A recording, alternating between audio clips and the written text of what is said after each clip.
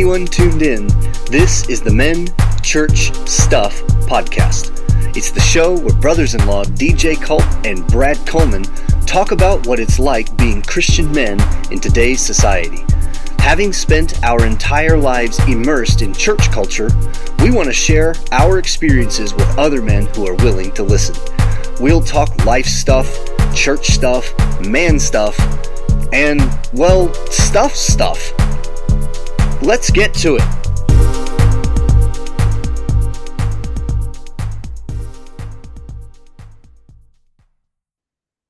Welcome, listeners here and there and everywhere all across the land. This is the Men Church Stuff podcast. I am one of your hosts, DJ Colt. As always, here with my beloved brother-in-law, Brad Coleman. Brad, what's up, man? Happy Wednesday. Happy Wednesday. The day of wins. A day of wins, yes. Yeah, like, hey DJ, we're doing this at 9, right? No. It's 10. We're doing this at 10. Oh, win. I mean, I'm gonna give I know, Brad, that we've scheduled this technically, but because life is life, we've recorded on Mondays, we've recorded on Wednesdays, on Thursdays, on Fridays. As long as we get the recording in, you know what I mean? Yeah. You know what I've learned, DJ, is that it doesn't do me any good if I write it down on my calendar if I don't look at my calendar. I know, right? Like I kind of gave up on writing things down a long time ago because I realized I would write them down thinking I wrote that down, and then I would never look at it again. Like, why write it down if I'm not going to look at it? So maybe I've just accepted the fact I'm probably just going to forget stuff. Well, if I don't write it down, I will forget it. But again, if I don't look at what I've written down, then I'll still forget it. Yep.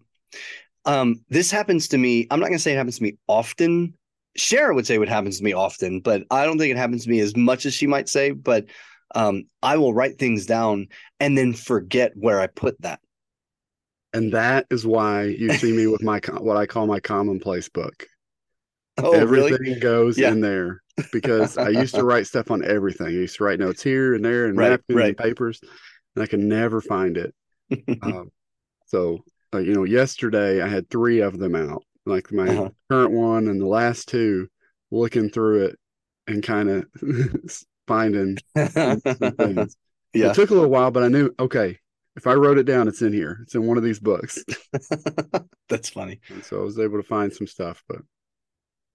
So, so listeners, just as a bit of a little nod to the last 2 weeks, Brad, as you saw in our Facebook group, listeners, if you haven't checked out the Facebook group, go check it out because we've got ourselves a little heckling going on here with the whole Brad and pumpkin spice thing. I mean, like really, listener, if you're new to the show.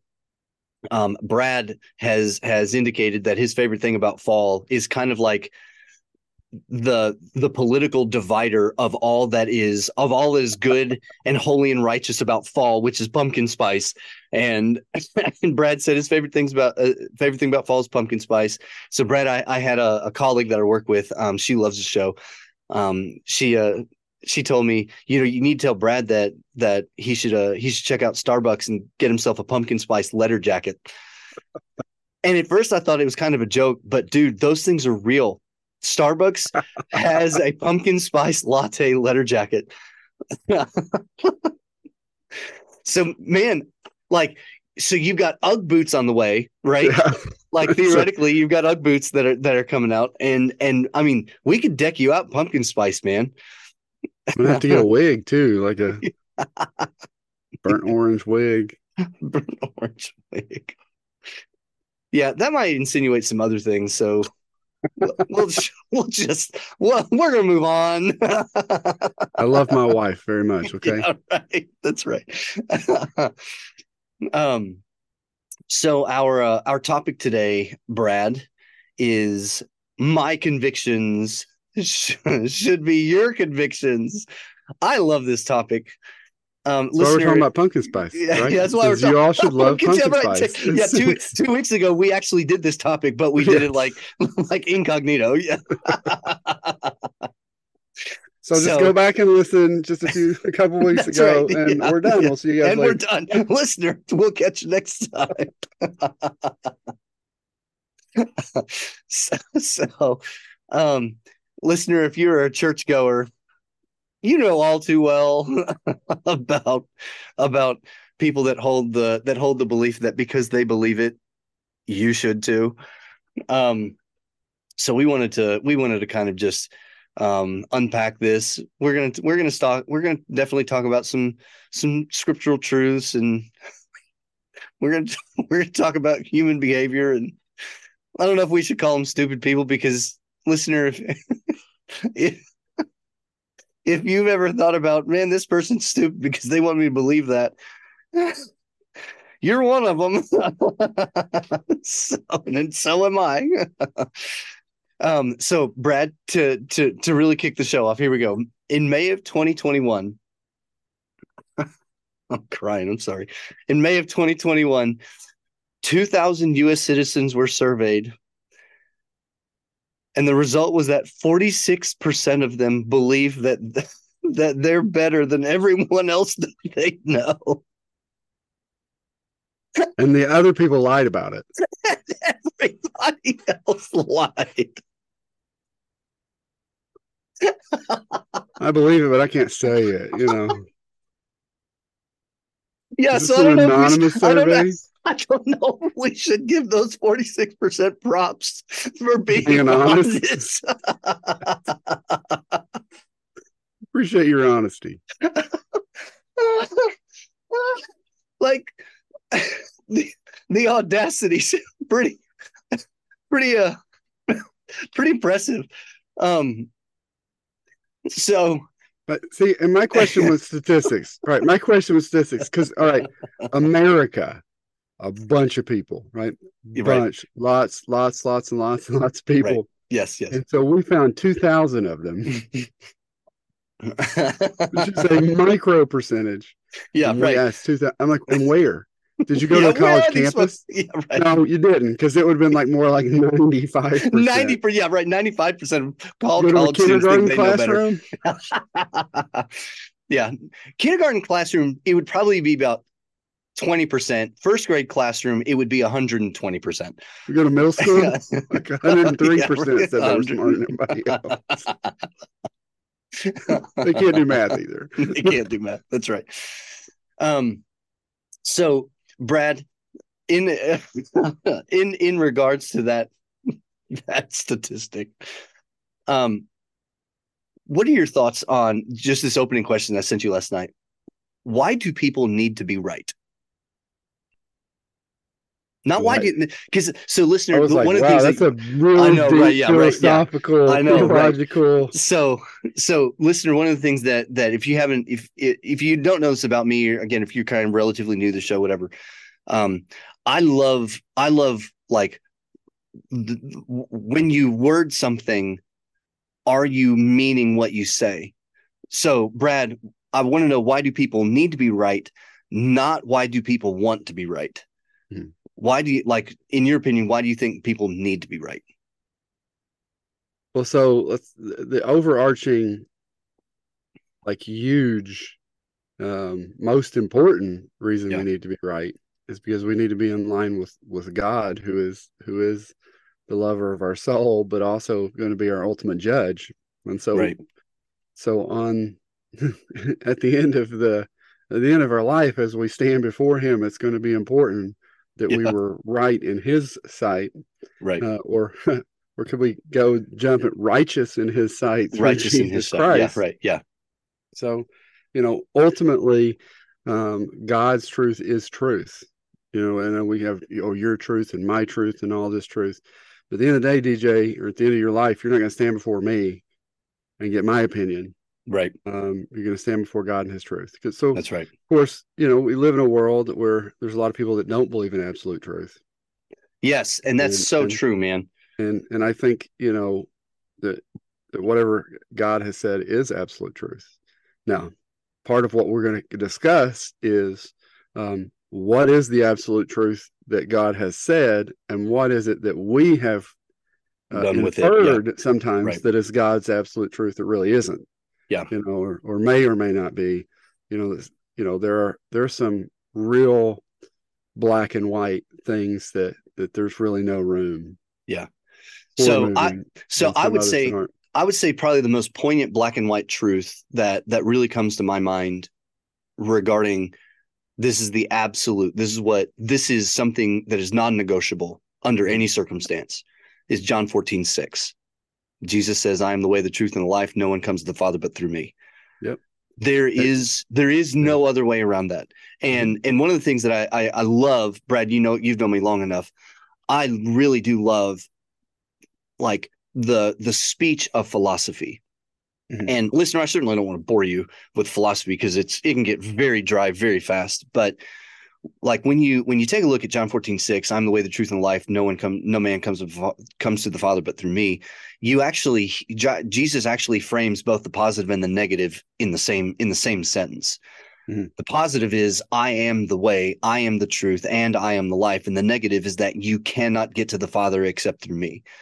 He didn't leave it just in the positive to infer the negative, or he didn't say anything in the negative for you to infer the positive. He actually gave you both.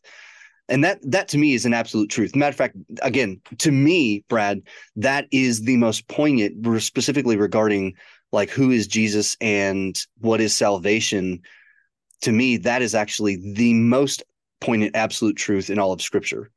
Well, and it's Jesus makes it exclusive. Sometimes we are accused as Christians of being, exclusionary or exclusive. And they're right, because Jesus made it that way. Jesus didn't leave room for pluralism. Had this conversation with people. Well, Jesus, and that's your way. No, he is the way. He didn't leave room for us to follow Buddha or Islam or our own hearts or whatever else that we want. He says, I am the way, the truth, and the life. Not a way, not a truth, not a life, but this singular only one. Yeah. And so he is exclusive. And I think that's where you get into in other parts of Scripture where Jesus said that he came to cause division, not because he wants division, but because it's his way. Yep. We're not. Yeah. We're no other way. And it makes a lot of sense. I'm not saying it's necessarily fun, because I mean, I don't like it, to be quite honest, when people don't like me. But as I flippantly say in those instances, but don't worry, I have other friends. But like, in all honesty, I don't like it when people don't like me, but it makes sense then as to why Jesus would say, like, people will hate you because of my name. People are going to see you as almost essentially as an enemy because of my name. And and I think that's an important part, because of my name, because of Jesus. Yeah, right. So because I can't stress this enough, and I probably can. I probably overstress it sometimes. Don't be a jerk. If people don't like you, or if people hate you because you're a jerk, don't blame Jesus for that. Right. Don't claim Jesus for that. Like if Jesus, grace and love and mercy. He spoke with grace and love and mercy. He spoke about justice because God is just. God has wrath, but God is love. Right. Those things. So we have to make sure that we're doing things in the right way and with the right heart. And then if people hate us, there's Jesus. If they're hating us because of his name. Yeah. If you hate me because I say Jesus is the only way to heaven. Right. But I'm telling you because I want you to know, because I want you to go. Right. I want you to know Jesus, so you can go live eternally with Jesus and me. I'm trying to remember where I heard this, but I heard it recently. It was said that, for the most part, all around the world, you are not going to you're not going to find a lot of pushback if you say you believe in Jesus. Mm-hmm. The pushback comes when you say that Jesus is actually the only way. That's when that's when the hostility comes in. Right. When I say I believe what Jesus said. Yeah, right. Yeah, I believe in Jesus and that he said stuff. Yeah. Now all of a sudden, this is a different conversation. And again, there's the conversation of a lot of people are okay with you saying, I believe this. I believe this. Right. Because again, with pluralism, it's like, fine. You believe what you want to believe. I'll believe what I want to believe. Yeah. But don't tell me Jesus is the only way. Don't tell me that he is the only way to heaven. Yeah. Because he's your way. Now, and I think this is one of the reasons why I really like the idea of our topic today about my convictions should be your convictions, because do I have a conviction that Jesus is the only way to heaven? Yes, I have that conviction, but I didn't form that conviction all on my own. You know what I mean? This is not one of these, I looked around me and socially saw that this is what was going on. Was I taught that as a child? Yes, I was. But I distinctly remember, like, when I got to college, even I started, like, even in high school, I started experiencing this, that there are other views as to, there are other views spanning the full gamut of Jesus is the only way to heaven doesn't exist. There's and literally everything in between. Yeah. So why do I hold the conviction that Jesus is in fact the only way, the truth, and the life? No one comes to the Father but through me. It has more to do with, that's my conviction. It has more to do with, I believe that because the Bible says so. Biblical truth. Yeah. Yeah. Biblical truth. It's both of those and more. And so at that point in time, I would be willing to say that is not a conviction of mine, that is a biblical truth. And and that's a biblical truth that I have to accept, that it's a biblical truth that I I'm trying to think of the word for it, but that well, and I think again that I uphold. I think it's both, and I think there's the key right there. Okay, because a conviction is a firmly held belief or opinion. Yeah. One definition of conviction. So you can firmly hold a belief or conviction and be wrong. Mm-hmm. And so what we're concerned about is that we're firmly holding that conviction and it's a biblical truth. And it's a biblical truth. That's right. Yeah. Because then, all right, God has said it. It's God's way. And I have my conviction in what God has said. So, yeah. And so in the essentials, I like the quote, in essentials, unity, and non-essentials, liberty, and all things charity or love, and all things love. Now, I think one of the problems gets in with convictions is sometimes we can't decide what's essential and what's not essential. Yeah, right. Yeah, and I think that this is where the whole conviction thing comes into play. Like, what is an actual conviction in the definitions, kind of as the word that we're using it today? Does it have a biblical truth behind it? In the sense of, can I plug this into my daily life and fully understand how it fits? Yeah. Sometimes the answer to that is yes, but sometimes the answer to that is no. Yeah. So yeah, if I hijacked what you were about to say, sorry. No, I think that's right there. I mean, again, as we've said, when you look at the words of Jesus, I'm the way, the truth, and the life. No one comes to the Father except through me. Very exclusive. Yeah. Not open for your opinion. Right. Not open for a different interpretation. It's very clear. Right. Very, very clear the way he says it. But what about Hatson Church? Right. Let's go. Let's go there. I like the conversation of Hatson Church, yay or nay, for two reasons. Number one, and Brad, I don't know if you know this story. You may, but when I was, I think I was already out of college. I was teaching, and I had my hat on. It was a Wednesday night. I went to church for for praise team rehearsal, and my drumsticks were in the sanctuary, and we were rehearsing somewhere else in the church. So, the church folks were gathering, and I went into the sanctuary. My hat was on, and you probably already know where I'm going with this. So I get my drumsticks, and I'm headed out. And there's a guy who stopped me and said, "Excuse me, young man, do you take your hat off when you say the national anthem?" "Yes, sir, I do." He said, "Well, why do you have your hat on in the house of God right now?"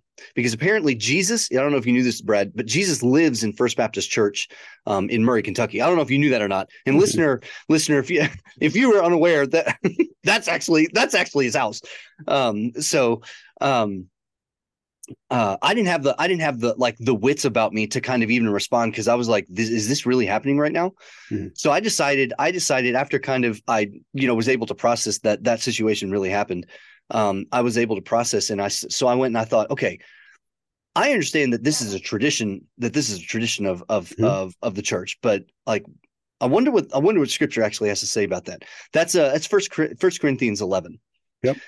I actually pulled that up. I wondered if you did. Yeah. 1 Corinthians 11. Paul gives us two scenarios where men should not have their heads covered: when they are praying and prophesying. Women, on the other hand, get right. But I want you to look at the language though. So here's NASB. Yeah, let me pull this up. Go ahead. So 1 Corinthians 11:4. Every man who has something on his head while praying or prophesying disgraces his head. Yep. Shames his head. So I think that's important. Okay. Mm-hmm. Where is the disgrace on his head? Where is the shame on his head? On his head. It doesn't say he sins. Now, right. We can argue that conviction wise. Sure. If that's your conviction. If that's your conviction, yeah. I'm not saying you should go shame your head. But, when I pray, I generally pull off my hat. Uh-huh. Have there been times when I've been driving down the road just talking to God that I forget to take my hat off? Yeah. Yeah, right. I also don't close my eyes. God didn't hear your prayer. Yeah. I also don't close my eyes. When I'm driving down the road. Wait, do I generally close my eyes? Yes. That is frowned upon. Yeah, right. Yeah. Do I have to close my eyes to pray? No. This is a conversation that I've had with the kids. For me, when I close my eyes, it helps me focus more on the prayer, especially if somebody else is praying. Yep. With Carrie Beth, if she closes her eyes while someone else is praying, she's going to start imagining other things because she has a very vivid imagination, a very vivid internal, picturesque ability to, in her mind's eye, she's gone into another realm. So I had to stop fussing at her for not closing her eyes in prayer. Yeah. Now, when I do fuss at her is when she calls her sister out for not closing her eyes. For not closing her eyes. Yeah, right. I love it. How did you know? Because how did you know? Yeah. So hey, and there's the thing about conviction too. I can do this, but you can't. I know, dude. It's okay for me to do it. Yeah. But I understand why I'm doing it. But not you. Yeah. Now, again, I think there are those things of respect. Here's my thing, though, for church men, for church guys, old or young, if that's your conviction. Now, DJ, for him to say that to you, I think you're okay. You're the drummer. You're going to take it with salt. You're going to figure it out. Yeah. But please, if someone is visiting church. Well, and here's the thing. I didn't know who that guy was, just to let you know. Well, if he didn't know who you were, right? So, I know. Yeah. Hey, if you don't know who that guy is, go Brad. Have that relational collateral. Go Brad. Like, don't keep people out of church because they're wearing a hat. I know. Don't make them take their hat off because they're in church. Again, if I'm reading 1 Corinthians 11, right, it says he's shaming his own head. Right. On some level, it's not really your business. He's not shaming your head. That's right. The Lord. He's not shaming God's sanctuary. Yeah. The shame is upon him. And now, I will say, this is why I would say it doesn't say it's a sin. All right. It says it's a shame. It's a disgrace. Right. And this is why I'll make that jump, because it's a shame for anyone who is hung up on a tree. So Jesus took that shame. Oh, I see what you're saying. Yeah.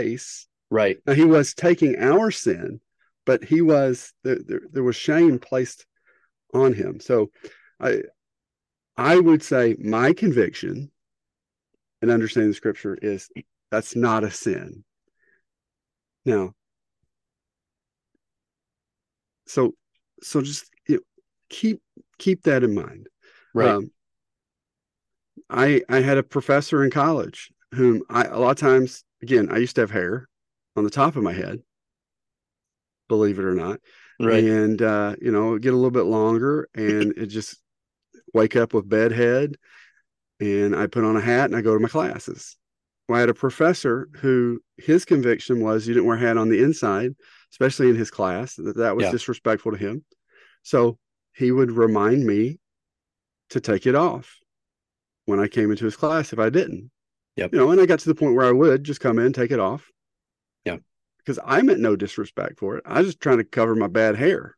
Right. God took care of that problem for me. You don't have to worry about it. Yeah. And so, out of respect for him, I take it off. Right. And then as soon as I left, I'd wear it to all my other classes because that was his conviction and that's the way he felt. And because I respected him as my professor, as the guy of, okay, this is your class, you're teaching it. I'm going to do that. DJ, for me and you, and we do it a little differently because, again, it's your mom versus my mother-in-law. That's right, yeah. When I'm eating out with your mother, I take off my hat. When I'm eating out with most other people, I don't. And when I'm eating out with my mom, I keep my hat on because I can. That's right, because you were made to take it off. That's right. For so long. Yeah, now, I'm grown man. When my son becomes a man, he'll have to make that decision between him and his nana. But now, under my stewardship, you're going to take off your hat when we're eating at the table with your nana. That's right. So, again, that's between you and your mama and the good Lord. Right. Not me. And so sometimes I think with conviction, we have to look at that. Yeah. Now, I think where we get in trouble is when we go to this anything goes with essentials, because it's like, well, that's not between me and them. No, if God has said this is, and let's go back to that, I'm the way, the truth, and the life. Mm-hmm. And someone goes, well, I think there's other ways to heaven. And we can't go, oh, well, that's just your conviction. Yeah. I mean, no, that's blatantly biblical truth right there. Yeah. But I also want you guys to see what we're talking about at hats, right? What DJ said he did, what I was doing, but we didn't plan that. Right. Both went to 1 Corinthians chapter 11 because we want to see what does God say about it in his word. Yep. But we also want to think, what didn't God say about it? That sometimes people go, well, this the Bible says it's wrong. Does the Bible say it's wrong is a very good question. Now, Brad, off of that, I'm going to say this. 1 Corinthians 11, like looking down, verse 7 says this: a man, in fact, should not cover his head. Like, I love hats. I'm wearing one right now. Like, I'm just gonna wear my hat. And someone would say, well, that means, if someone would then walk up to me and say, that means you're shaving your head all the time. I mean, okay. I'm sorry. I love hats. And like guys wear hats. And it actually even says, man, because he is God's image and glory, but woman is man's glory. And I'm like, I certainly don't want to try to unpack this because there's a twist. No. But my favorite part of actually all of 1 Corinthians 11 or that particular section comes down in 13, which says this: judge for yourselves. Is it proper for a woman to pray with God to God with her head uncovered? So if anyone if anyone wants to argue about this, we have no other custom, nor do the churches of God. The way I interpret that personally is look, if you want to make a big giant deal about this, then you're missing the point. Let's not major on the minors. Yeah. Yeah. Right. And so, yeah, like when it comes to that my convictions should be your convictions. What I don't like, and I've learned to really, it really annoys me, is not that people have biblical opinions. And when I say biblical opinions, like, what is a scriptural truth that is actually detrimental to one's salvation? I'm going to say this, and if anybody wants to call me out on it, feel free. But if you actually think that wearing a hat is going to either separate me from Christ, which I know I've never met anybody that would say that, but nonetheless, if you think that a hat would do that, or if a hat is so distracting to you that it causes your relationship to kind of become iffy with Jesus and the Holy Spirit, I would be willing to say, I really think you've got your priorities in the completely wrong places. Yeah. Is the body not more than raiment and clothing? Yeah, I mean, yeah. Let's not make salvation about clothes. No. About what we wear. Right. So Brett, do we talk conviction? Yeah. Do we talk about alcohol? Do we go there? I don't know. Go ahead. I'll let you go. Danger. You know, again, these topics are. So this is what I want to say about conviction. Yeah. Again, when we look at conviction, our conviction needs to be God's conviction. Yeah. As best as we can understand it. Right. So when God has said, this is the, not a, this is the, and he's very clearly said those things, then that needs to be our conviction. Paul says in 1 Corinthians 13, verse 9, this is the Apostle Paul writing to the church at Corinth. He says, for we know in part, and we prophesy in part, or we preach in part. But when that which is perfect has come, the partial will be done away. Right. So when Jesus comes back, we're going to find out whose convictions were right and whose were wrong. Yeah. And I'm going to tell you, you and your humanity are not all right. That's correct. Right. And so no matter how good we think we understand things, one of my favorite quotes from a guy who especially recently has spoken a lot into my life, another pastor, Greg Fina, just a great godly man, helping with some church revitalization things. But I heard him before this in a meeting say something along these lines. I've been around long enough to know I don't know very much. Yeah. And I think there's a lot of wisdom in that. And he's my hero. That hit me. So I've been around long enough to know that I don't know very much. And I kind of think that that's part of what Paul is echoing is we know in part.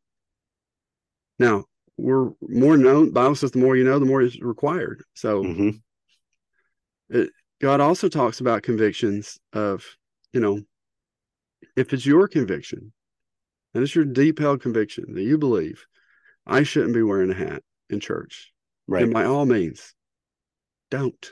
That's right.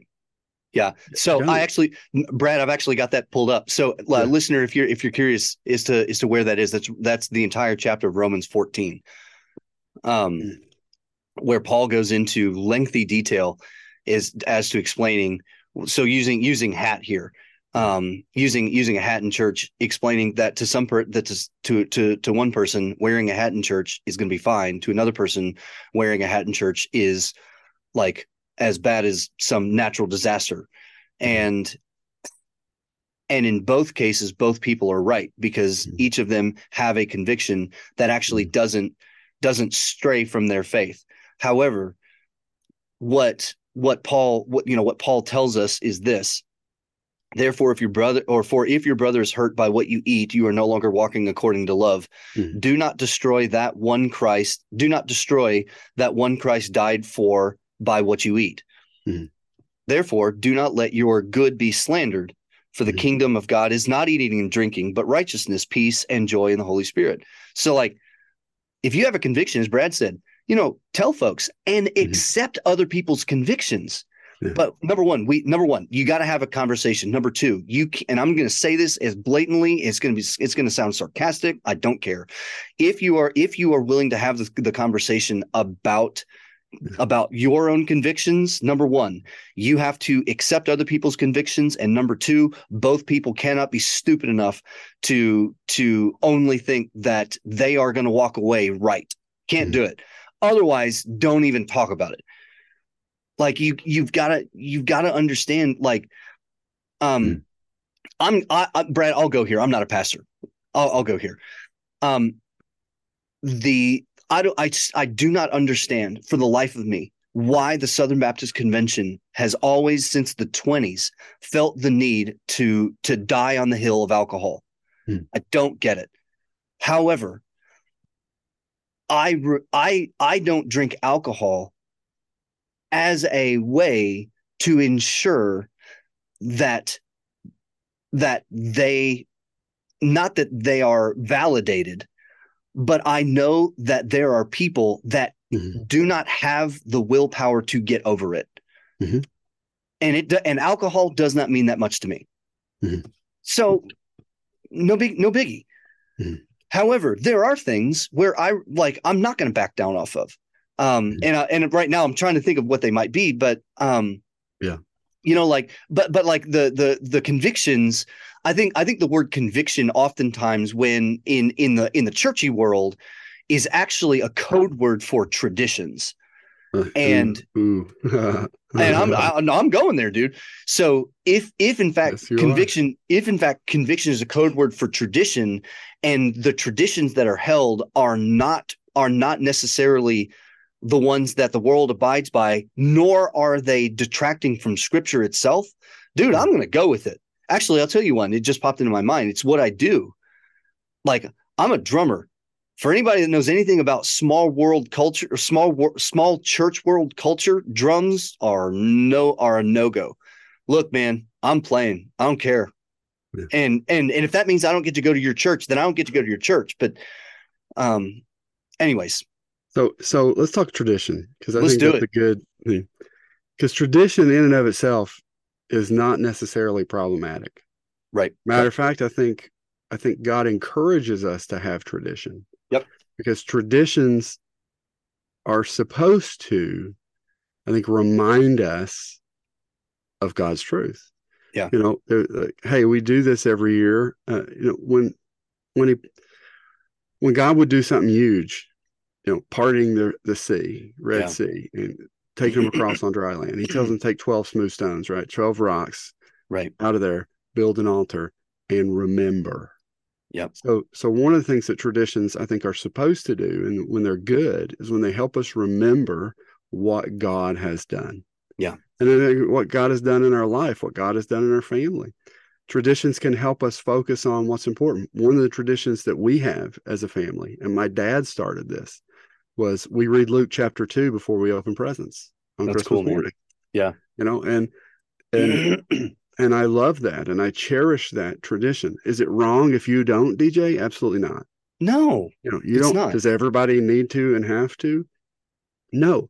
But for me, what it does for me is it recenters me on the reason for the season. Right. And it gives me the opportunity to say to my children every Christmas before, as they're all excited and half listening to Luke 2 and going, how much of it is Dad going to read this year? Is he going to read all of it? Or is he going to when is he going to stop? Because I want to open my presents. That present staring and at I me, was Dad. there. I was there. I was that kid who was like, oh, come on. He's going to read about born. I know Jesus is born. Just get there. Just say Jesus is born. About the 8 days later and the Simeon this time. Oh, come on. I want to open my presents. But it's a reminder for me, but also tell my kids, hey, then I can say this. Look, this is why we read it. Or I ask them, why are we reading this before we open our presents? Sure. Because it's about Jesus. So, but the warning I have about tradition is this. I would argue that part of the reason that the Pharisees missed Jesus, they missed the Messiah that they were supposedly waiting Brad, for. And I know where for, you're going, dude. Is because they were so caught up in their tradition that they missed the truth. And they mistook their own traditions for God's truth. And here's I'm gonna go here, and I don't have a laundry list of examples, but Brad, listener, it is so unbelievably dangerous. It's so crazy dangerous when you use like scriptural. I'm gonna call it. I'm gonna go this way, and I know this is gonna be controversial, but when you use scriptural guidance as like equally as important as the role of Jesus in salvation, to where you equate your convictions, we'll say, on alcohol, on wearing hats in church, and I'm gonna go ridiculous here. Let's pick fun here, over decorating for Christmas or something like that, right? I mean, when you equate that with Jesus, his birth, his ministry, his death, and his resurrection, you miss him. And that's the dangerous part. And Brad, I think that's where the Pharisees got caught, because they actually did. They were using the Old Testament, but they missed the message of Jesus. I think they missed the heart of God. Yeah, they did. They totally did, because they saw rules. They focused so totally on the rules that they missed the heart of God. You know, one of the things that Jesus says, and I'm pretty sure he's talking to the Pharisees or the Sadducees or somebody like that. He said the Sabbath was made for man, not man for the Sabbath. Sabbath was made for man, not man for the Sabbath.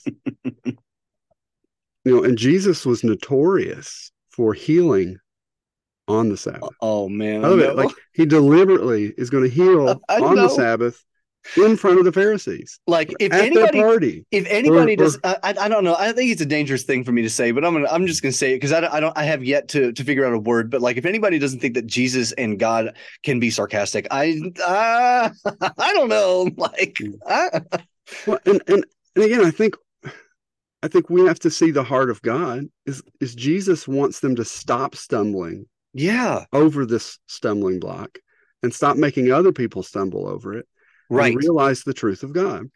So that's where I get. All right. So when we look at Jesus and his ministry, and then we look at what Paul says in Romans, and I think sometimes we have to discern what's the difference and what is the difference. That's exactly right.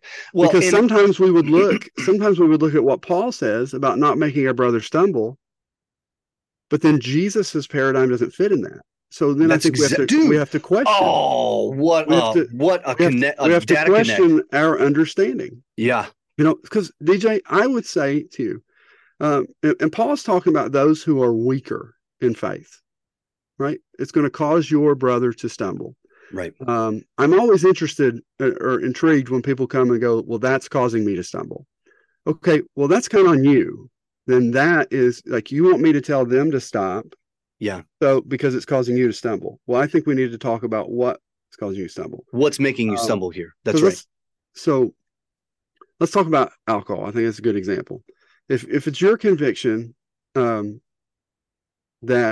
it's okay for you to drink, I would tell you that I don't have a problem with that conviction. The Bible has a problem with drunkenness. Yes. It's often preaching against drunkenness. So, and again, we could argue that point to the nth degree. I've had those conversations. I don't want to do that right now. No. Let me give you this example. If you feel it's okay for you to drink, but you have a friend that you know who suffers and struggles as an alcoholic. That's right. And you're going out to dinner with him. Don't do it. Don't order your beer. Don't order your margarita. Yeah. And I think that's what Paul is talking about is I'm not going to do that. That's going to put a stumbling block in my brother's way. Yep. Because I'm not going to give it. Yeah. So, so I'm gonna get transparent here. And I haven't done this Where'd since. you go, DJ? I can't see. Yeah, right. Yeah, you can. Yeah, I literally made myself transparent. I haven't had a beer in a long time. Like I signed a covenant, whether I agreed with all of the details of it, that doesn't matter. But I signed a covenant with our church and with my particular institution here at Union. But that I wouldn't drink because that's what Southern Baptists think is the best thing, whatever. But when I was getting my doctorate down at the University of Mississippi, I would oftentimes, when a bunch of people would go out drinking, and they would go out to get schmammered, I would go out with them and I'd hang out. I would have 2 beers max, if not even just one. And what I would tell them if they ask is, I'm not here to get drunk. I don't do that. Mm-hmm. And the reason I don't do that is because the Bible speaks against it. And the way I would phrase that, like the Bible speaks against it, almost makes it sound kind of like Bible thumping, even though it's not. But I would say something along the lines of, look, the way what Scripture says, like in the way that I live my life is I believe what Scripture says, and anything that causes me to begin to lose my own consciousness, my own control, my mental state, I don't do that. So I would have that much and I'd be done. And like some people would say, well, you were enabling them. Was I really? They were going to be there even if I wasn't there. So,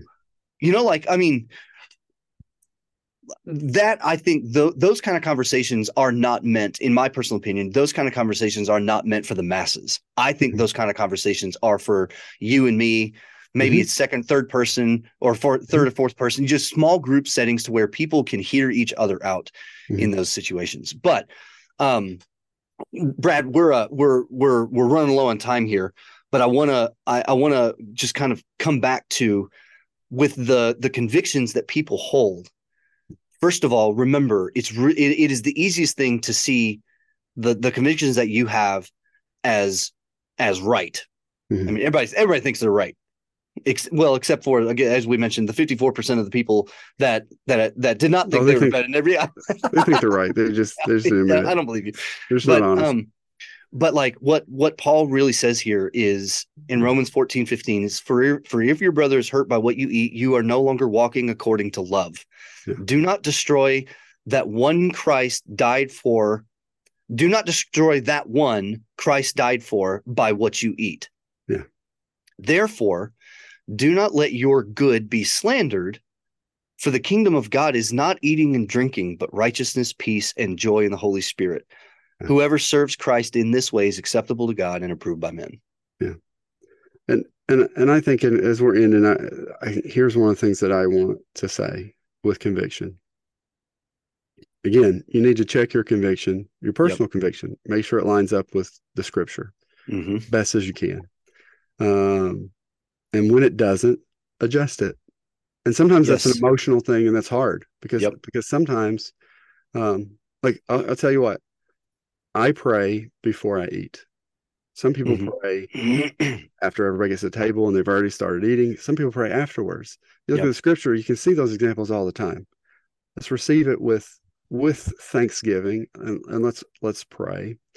But because that was so ingrained in me growing up that we pray before we eat, even if somebody else is going to pray after we get started, I'll pray in my head before I eat because that's just so ingrained in me. Sure. Not saying that it's wrong for me to do differently, but and I say that because there's things that are so ingrained in us though that are offset and we need to get rid of, and we need to acknowledge they're going to be hard to get rid of. And sometimes we think that because it's hard to get rid of, that means it's God, and God doesn't want me to get rid of it. No, it's because your brain has developed a habit. Yep. There's a lot of things that it would be hard for you to quit. But that doesn't mean that they are right or wrong. Yeah. And again, I don't know if I used this example here. I know I used it in a sermon. If you clasp your hands together, you will naturally put one thumb over the other. Mm-hmm. And that's the way that you have done it. Right. Your entire life, more than likely. And if you deliberately change that order, oh, it's weird, man. your whole entire system will tell you to change it back. Yep. Like I just did it. Yeah. And my brain is telling me this is wrong. Yeah. But the reality is it's not wrong. It's just not what I'm used to doing. It's different. Yeah. And so sometimes we can confuse what we're used to doing with what God wants us to do. One other thing. I know I said one. Again. No, yeah. This is very pastorist of you, Brad. Don't use, just one more play. My football coach did. All right, we're just one more play and we'll win practice. Well, right, 15 plays later, just one more play. Just one more. DJ will cut me off and just stop the recording in a minute if I get too long. Right. Don't take the heart set that people who aren't following my convictions aren't good Christians. Oh, dude. How are you going to say it at the end of the episode, man? I know. Well, one, I'm just like, you got to ask yourself, what is a good Christian? Right. What does that even mean? We're righteous through Jesus Christ. But that's one of the things that gets me is, and again, I think we can just bridge that in another thing, but don't take that heart set with, you know what, they think it's okay for them to drink. I don't. I'm more holier than they. I am holier than they are. That is a scary thing to think. Oh, man. Like if you in your heart start thinking you are holier than someone else, I'm telling you, you need to go back to the word and you probably need to repent about that. And we all do it. And we all do it. We all do it. We all know what that feeling is like. You're exactly right. To go, the only person that has been holier than thou did not press that fact, and that was Jesus. Mm-hmm. He's holier than all of us. Matter of fact, if we have righteousness, it's because of him. Yeah. So through him. So, but all right, I'm gonna shut up now. Yeah. Oh gosh. Drink some pumpkin spice. That's a solid way to end. Oh my goodness, not the pumpkin spice thing. Yeah. Listeners, as usual, we love that you love our show. Thank you so much for being listeners. Thank you so much for hanging out with us. We love you guys so much. And thank you, Brad, for being a part of this. Brad and I love doing this. We love hearing from you guys. You can connect with us on Instagram, though nobody actually really does. We can connect with us on the Facebook group, and rate and review us, guys. Give us a 5-star rating on iTunes. Feel free to reach out to us. We have an email account, menchurchstuff@gmail.com. Brad and I will be happy. We will always respond to your emails, no matter what the case. And guys, thank you so much for all of the encouragement that you've been giving us. So Brad, love you, buddy. Love you too. Love you, listeners. Guys. Love you. Yep. We'll catch you next time.